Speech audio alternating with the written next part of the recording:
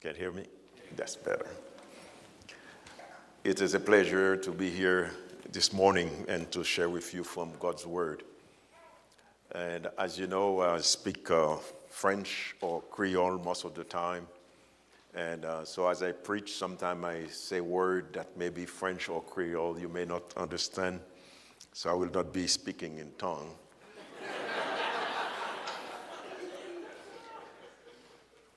I just want to take minutes to thank you for your partnership in the ministry of the gospel. And because of you, many lives have been changed and been transformed.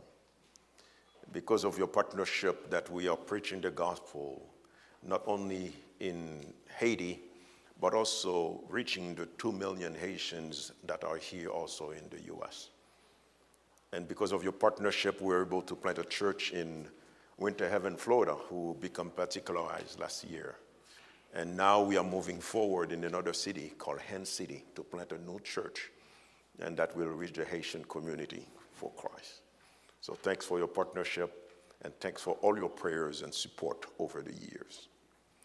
And this morning, I would like to share with you briefly, for in Haiti we'll preach an hour and a half, but here we'll share briefly from the word of the Lord. And I would like to read from 2 Corinthians chapter 5, verse 11 to verse 17. And as I read to this text, and the question that I would ask myself and ask each one of us is, what is your motivation?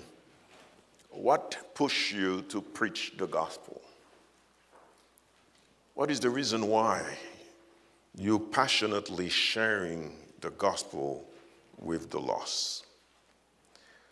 And as we're going to study this text together, I pray that it will encourage you to be motivated and to reach the lost for our King. Listen to the word of the Lord, 2 Corinthians 5, verse 11 to 17. Therefore, knowing the fear of the Lord, we persuade men, others, but what we are is known to God. And I hope it is known also to your conscience. We are not commending ourselves to you again by giving you cause to boast about us, so that you may be able to answer those who boast about the outward appearance and not about what is in the heart. For we are beside ourselves, and it is for God. And if we are in our right mind, it is for you. For the love of Christ controls us, because we have concluded this, that one has died for all, therefore all have died. And he died for all, that those who live might no longer live for themselves, but for him who for their sake died and was raised. From now on, therefore, we regard no one according to the flesh. Even though we once regarded Christ according to the flesh, we regard him thus no longer. Therefore, if anyone is in Christ, he is a new creation. The old has passed away. Behold, the new has come. Hear the reading of the word of the Lord. Father, as we look at your word, speak to us. We need to hear from you. In Jesus' name we pray. Amen. 2 Corinthians reveal Paul's passionate concern for his people. And he was very concerned about the spiritual growth and spiritual health and security of the Corinthians. And Paul in this book is not defending his integrity or apostleship, but Paul in turn is really declaring and presenting the reason why he preached the gospel. As you know, Corinth was a very rich and populated community. It was a large commercial city. It controlled the trade between the northern and the southern Greece. It was also the capital of the Roman province of Asia. But Corinth was known for his immoral city, where the goddess of love reside. But the book of Acts gives us a big picture of how Paul planted that church. As he moved from Acts 16, from Philippi, even he was in prison, but that did not stop him. From Philippi, he went to Apollonis and Thessalonica. As his custom was, he goes to the synagogue.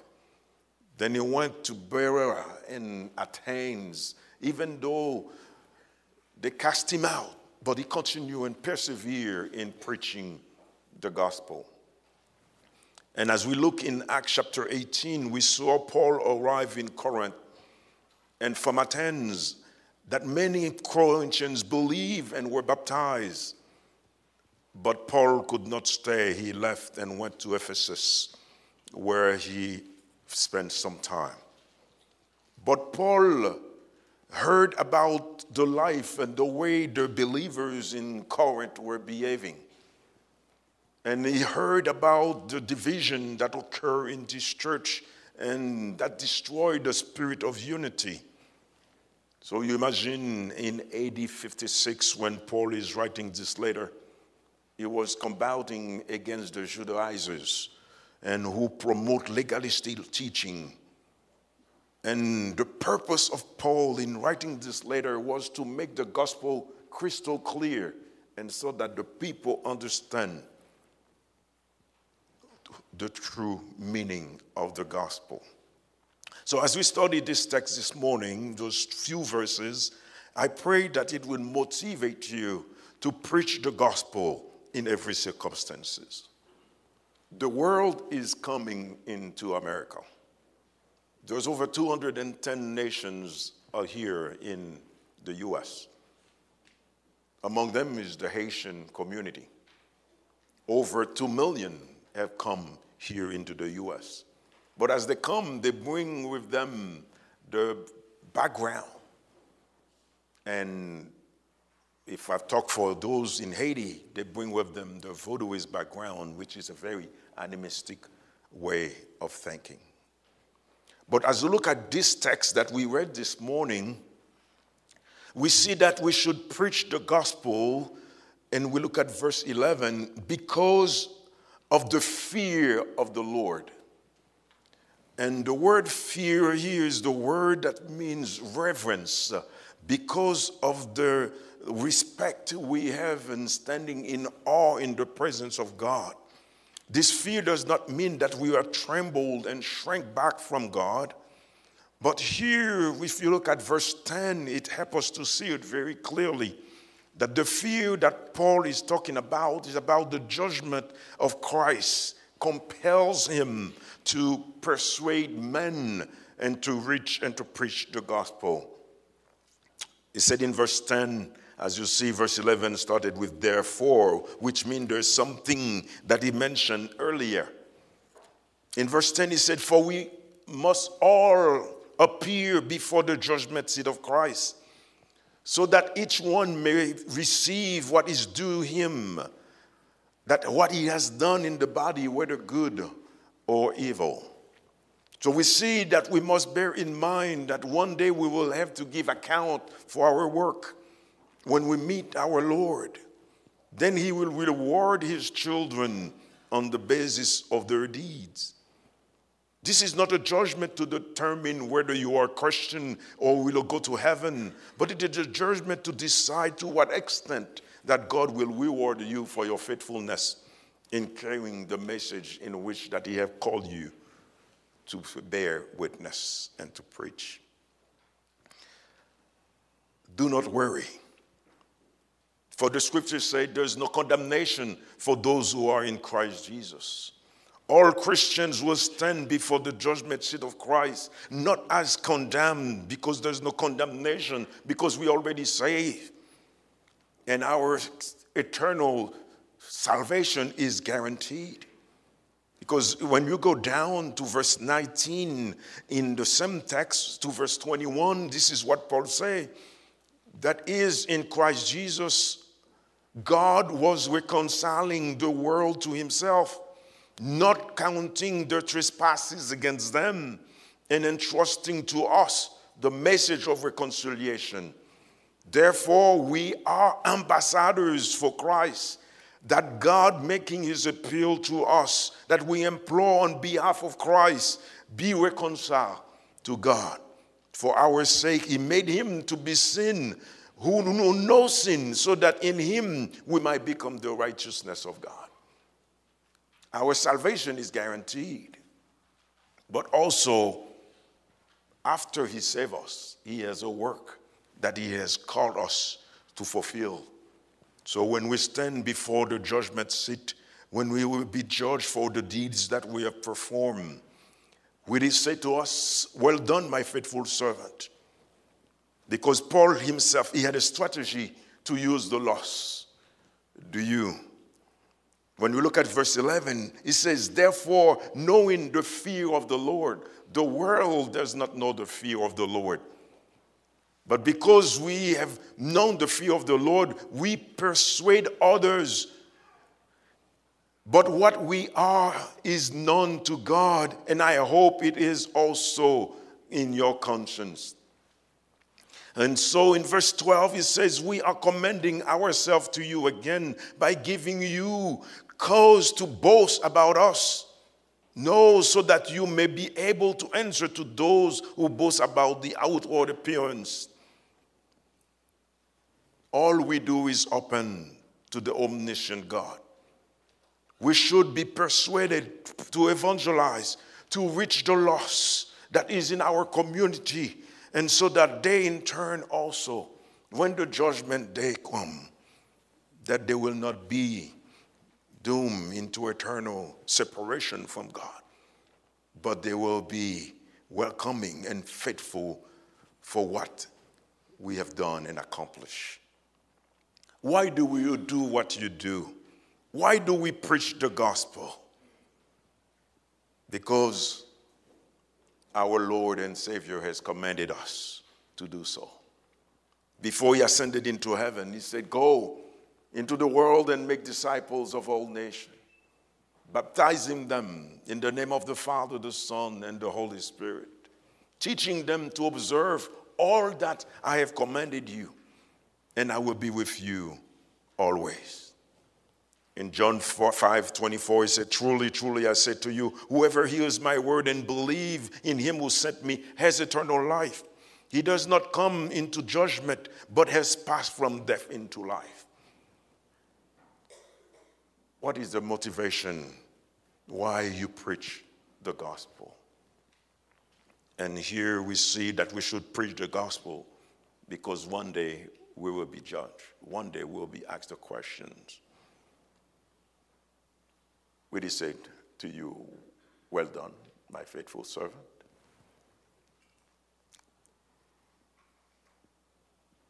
My prayer is that your heart will be open and to say to Christ and to our Lord, do with me what you so desire.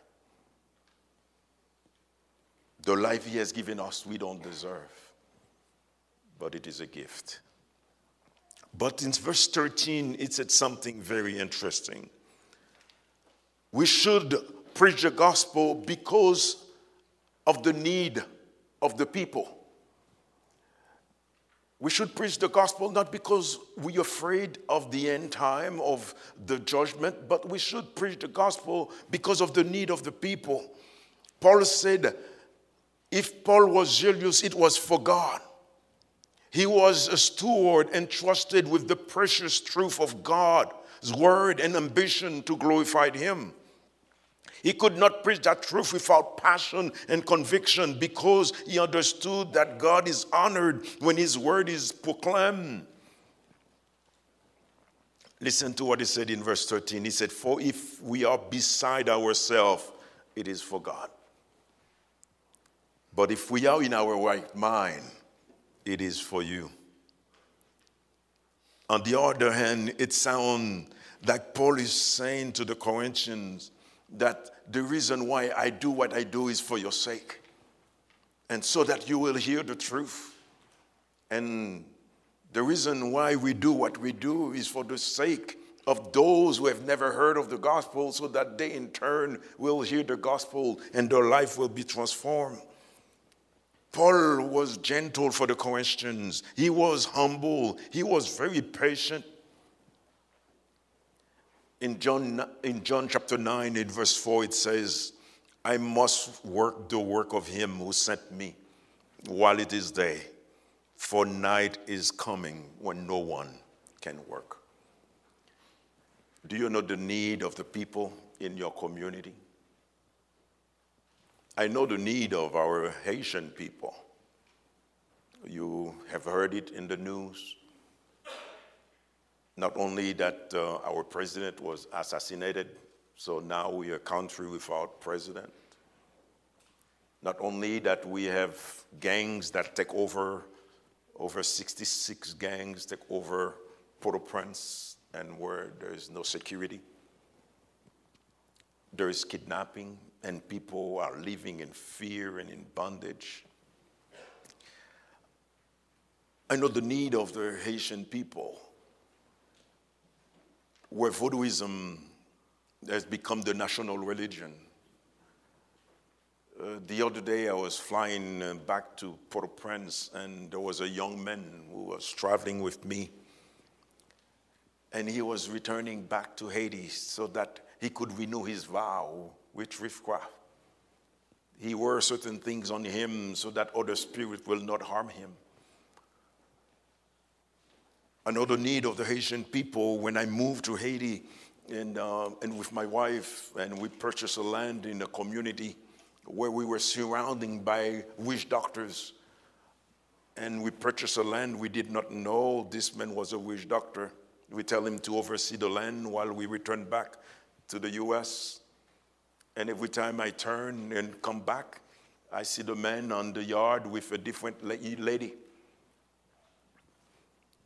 And I asked him, who is this lady? And he told me, oh, this is the mother of my children.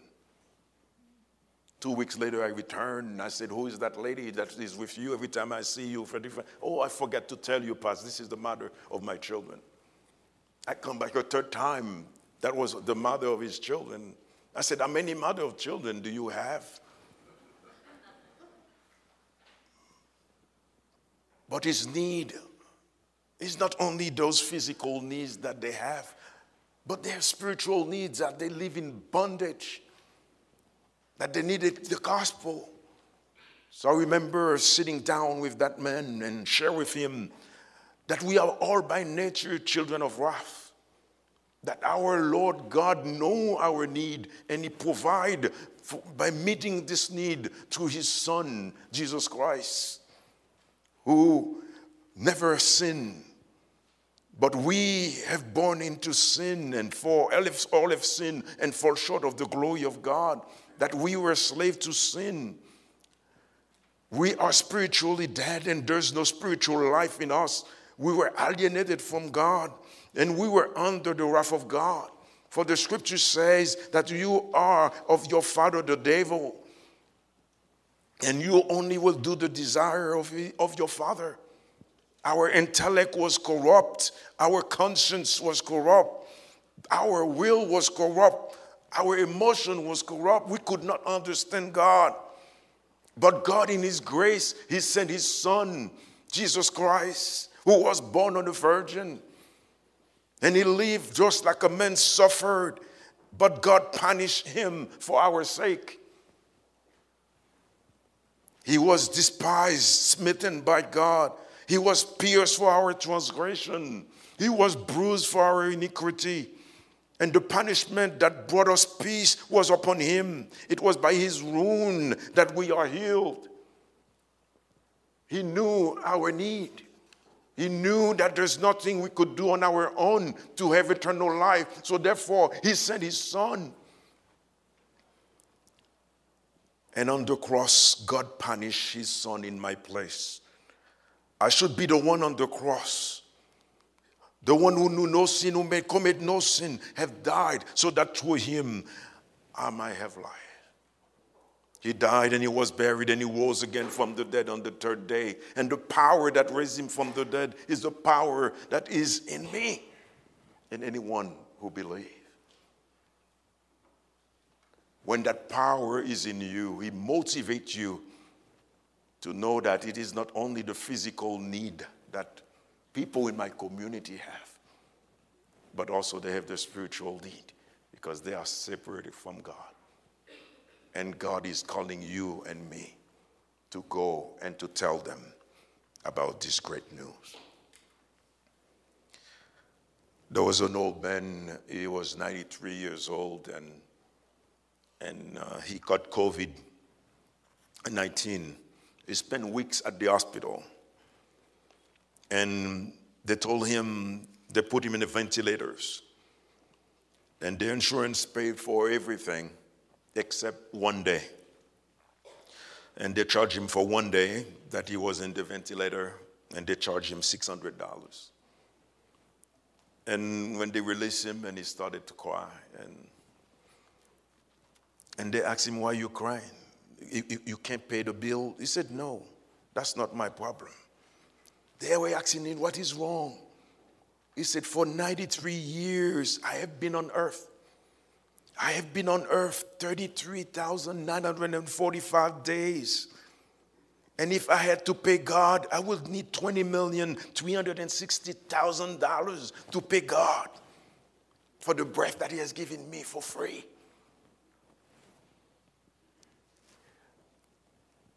We can't pay our Lord who has left his glory and come on earth and live just like a man, just for the purpose of dying in our place, and so that through him we can be reconciled to God. And that alone should motivate us to preach the gospel to the lost world that is coming in our way. As you know, in our ministry, we have a lot of orphans. And one time there was one orphan, we have a little boy, and he was living under the bridge for almost 2 years by himself, and in the city of Dony. And we took this young boy in one of our orphanage. And this young boy, as we took him in, on the street, he did not know where his next meal was going to come. When he was on the street, he did not know how to survive. So he was living under a bridge, and when the car stopped on the bridge, he will go and wash the windshield, and this is how they will give him a little quarter, as we call it here in the U.S., but in Haiti we call it adoquin. And they will give him the quarter, and as they take the quarter, he will pile them together, and it could survive. But he had no friend, he has no family, he has nobody.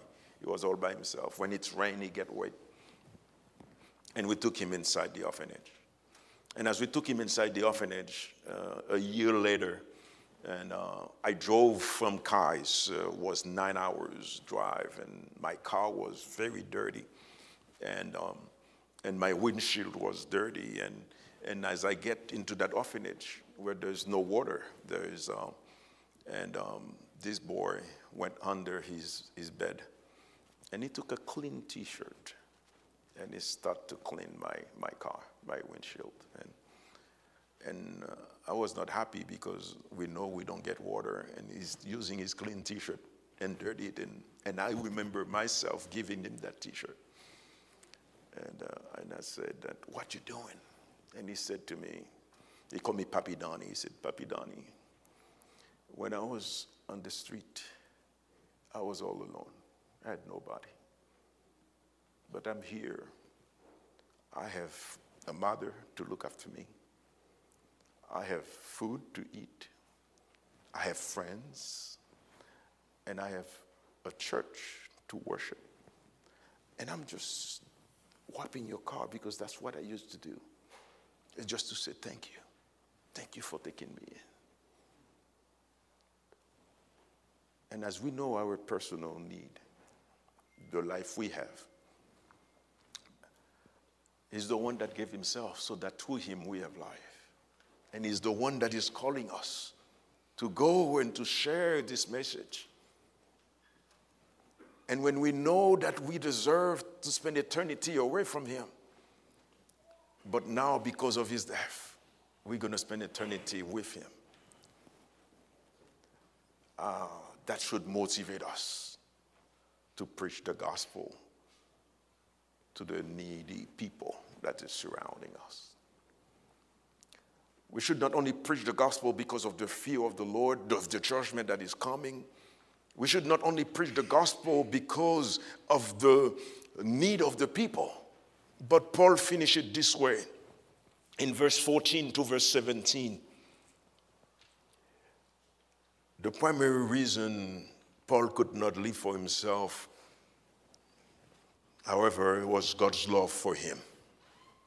He was overwhelmed by the love of God.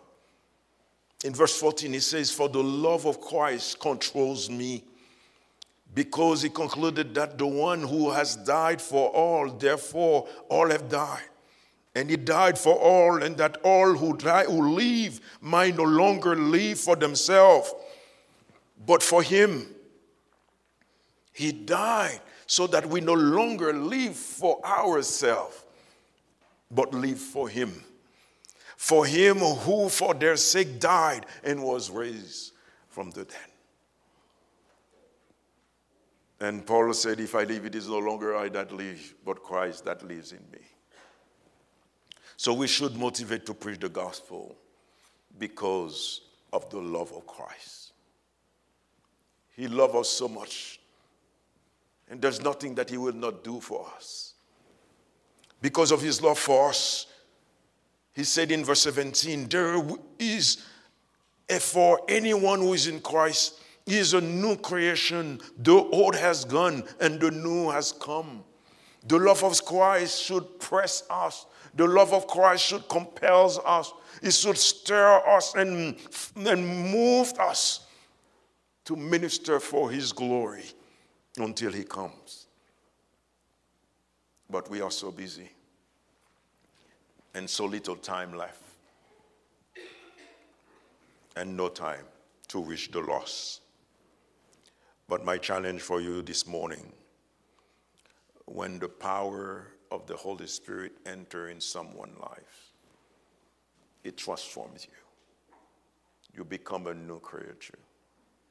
You no longer have the same values you used to have before. Your old values, ideas, and plans, and love and desire will change. If you see you still love the world, which means that it is a sign you may not be a child of the living God. Because when he transforms you, he gives you a love for himself, that you want to please him in all you do. And you want to exalt him and glorify him. Parce que God plant new desires, new love, new inclination, new truths within us when we come to know him. And also, he helps us to remember what it says in Romans 8:35, that who shall separate us from the love of Christ?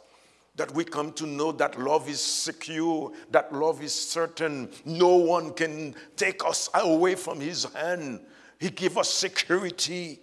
Shall tribulation or distress or persecution or famine or nakedness or danger or sword, as it is written, for your sake, we are being killed all day long. We are regarded as sheep to be slaughtered. But no one in all of these things, we are more than conqueror through him who loves us. For I am sure neither death, nor life, nor angels, nor rulers, nothing present or things to come, nor powers, nor height, nor depth, nor anything else in this all creation will be able to separate us from the love of God that is in Christ Jesus. He loved us so much, he gave himself. And his love alone should motivate you and compels you to reach the nations as they come to your community, to reach your neighbors through the gospel, to reach your friends in school, at work, through the gospel, So let us be motivated to reach our lost friends for Christ. I can go an hour, but let me finish this. Let me stop here with this story of a young lady. I shared it with you last time I was here, but the story continue to go deeper.